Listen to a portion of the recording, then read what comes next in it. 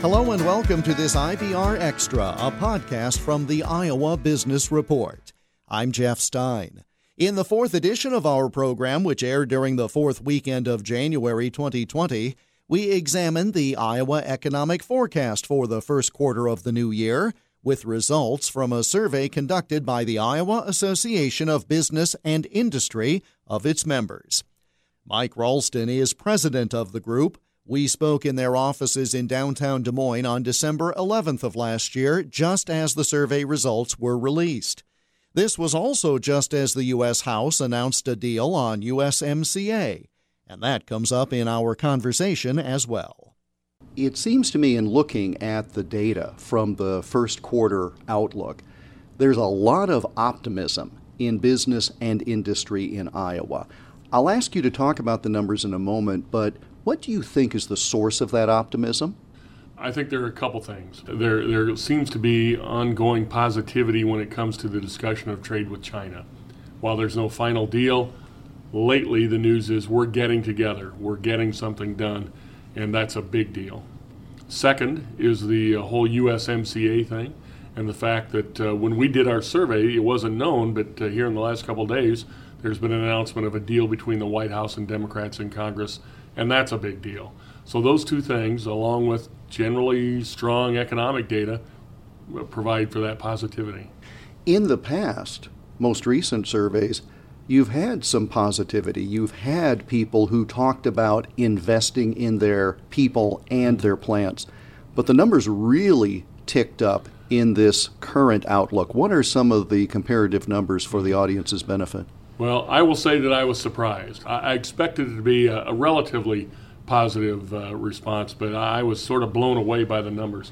If you look at the survey numbers this time, almost 60%, 59 point something of the respondents say that they expect increased sales in the coming quarter. That corresponds to 47% in historical data. So that's a significant increase of almost, 17 percentage points. And that's literally in a quarter. It is. The thing that really blew me away was almost 80% of the respondents say that they're going to invest in some sort of capital expenditure, whether that's a physical plant expansion or a major new piece of equipment and machinery or some other thing. That's a big deal. So not only is it good news for Iowa in the fact that these folks expect increased sales, but it's also great news in the fact that they intend to invest in their businesses in a major way in the coming quarter, and that's terrific news. It is one thing to invest in people and enhance the workforce, and we'll talk about that, but there's a real lasting commitment, isn't there, when a business says, we're going to add a new building, we are going to expand the physical plant, we're going to invest in equipment, because that suggests, and I don't mean to be hard-hearted about it, but you can lay employees off if you need to control costs. It's a terrible fact of business. But if you're going to commit to that investment in building or infrastructure, that says you have long-standing confidence, does it not? You're exactly right, Jeff. If you're going to make that kind of investment, you expect and realize that there'll have to be a return over time. So you do it knowing that we're going to make these loan payments, or we're going to depreciate this piece of machinery over time. You know that for you to get that return on the investment, you have to allow time to make that happen. So you're right, it is a major investment. It's something that means that this business is committed to the long term. I mentioned workforce, and these people are looking to hire employees to augment the existing staff. There's a caveat to that about whether you can find them, but talk, if you will, about the numbers of businesses who say, we will be investing in human capital, human workforce, in the next quarter. For as long as you and I have been talking, almost 15 years, the number one issue has been workforce. And in this latest survey, well over 40% of the respondents said, we need to hire more people in the coming quarter. And so, again, that's terrific news. It means that there are good jobs available out there that Iowans hopefully will be able to fill right away. But there is a concern. Can they find the workers they need? If they can, will they take them away from some other manufacturer? And I think the bottom line is, it's good for workers, because if everybody needs you, you can command a better salary and wage, and we're seeing some of that data come up too, that wages are increasing. In the net, that's very good for Iowa as well. We talk about how business is doing, but to that last point you made, which I think is very important to highlight, it's too simplistic to say if business does well, employees will do well. But to what you were discussing, if there is demand for workers, we're not talking about minimum wage jobs. We're talking about a competitive environment where you as an employee might be sought after. It might mean a job change, but then your now vacant job, because you worked your way up somewhere, is now open for someone else. In essence, it is a workers' market, if you will, with regard to this shortage we have of correctly trained workers. I believe that's exactly right. Again, data from Iowa State University indicates that wages are rising in Iowa. That cycle of entering the workforce, moving up to a better job, receiving training, moving up to an even better job is well underway here. I'm not aware of a single ABI member company. We have 1,500 member companies in this state. I'm not aware of a single ABI member company that pays their beginning employees anything close to the minimum wage. They're all well over the minimum wage. That doesn't mean that there aren't minimum wage jobs out there, but my point is, if you're a worker, you have an opportunity to really find a much better paying job, and one that offers other rewards too, more fulfilling, more satisfying, the kinds of benefits you need to support a family, those sorts of things. And that's important to me because this is a survey of your members. And if by definition your members are already at above minimum wage, there's an exponential impact on the state's economy if in fact they're going to be investing in workforce. Well, that's 100% right. We've seen that. We're going to continue to see it. And again, that's all that is good for Iowa and good for Iowans. We've made reference to your members. Remind people, your association is what and does what? The Iowa Association of Business and Industry is Iowa's oldest and largest statewide business organization.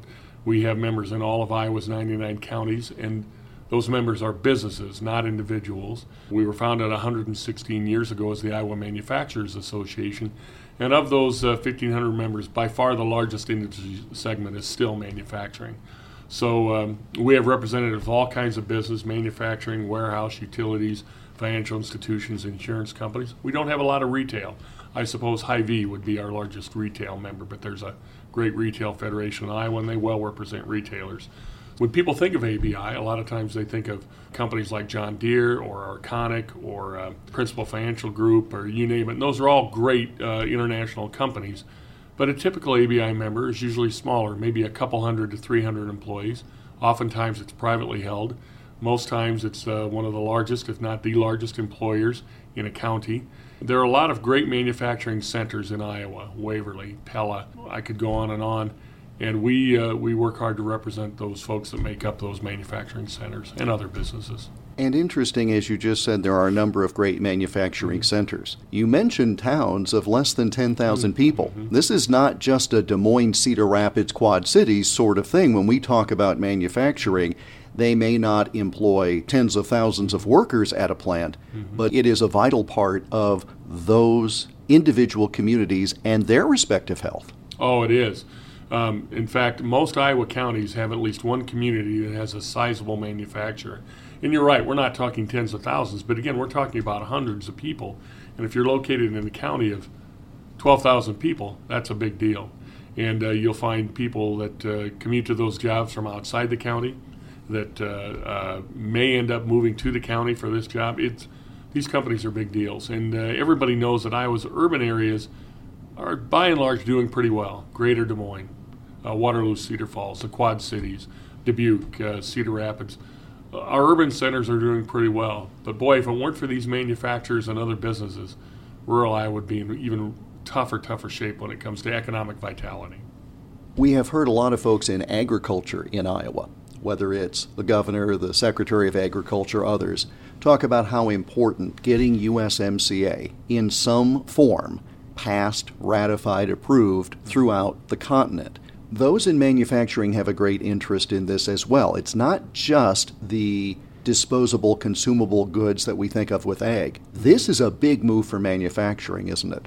It is a big move for manufacturing. Iowa is an ag state, but Iowa is also a manufacturing state. And in fact, I believe manufacturing accounts for an even larger share of our state's domestic gross product. Iowa manufactures two largest customers are Canada and Mexico. We export a lot of hard goods, durable goods to those two nations, and getting this done is a big deal for Iowa manufacturers too. It provides that certainty that was lacking before. It provides a framework that makes doing business easier with those two trading partners, and that's a big deal. It's really good for Iowa ag, but definitely at least as good for Iowa manufacturing. What challenges have there been for Iowa manufacturers over the past, let's say, 2 years or so? NAFTA has been uncertain, if not pulled off the table. We obviously had the uncertainty about a replacement. What has that done to manufacturing in the state? Just that level of uncertainty. Yes, there's the promise of the future and how great it could be, but that in-between period can be a little thorny. It can be, and a lot of times when Iowa manufacturers are doing business in other countries, they're using local agents in those countries to help finalize the deal arrangement when it comes to financing or receiving the payment.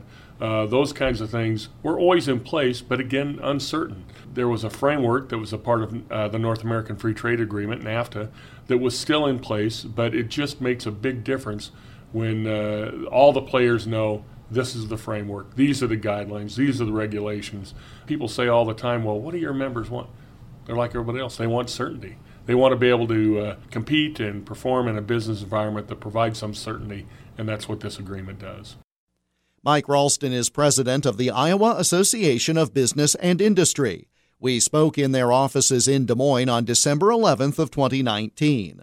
More information about their first quarter 2020 economic survey can be found on their website, iowaabi.org. And, of course, the Iowa Association of Business and Industry is a supporter of the Iowa Business Report radio program and podcast. The Iowa Business Report airs weekly on dozens of radio stations across the state of Iowa, and the podcast posted right here every week, along with additional IBR extras. I'm Jeff Stein for the Iowa Business Report.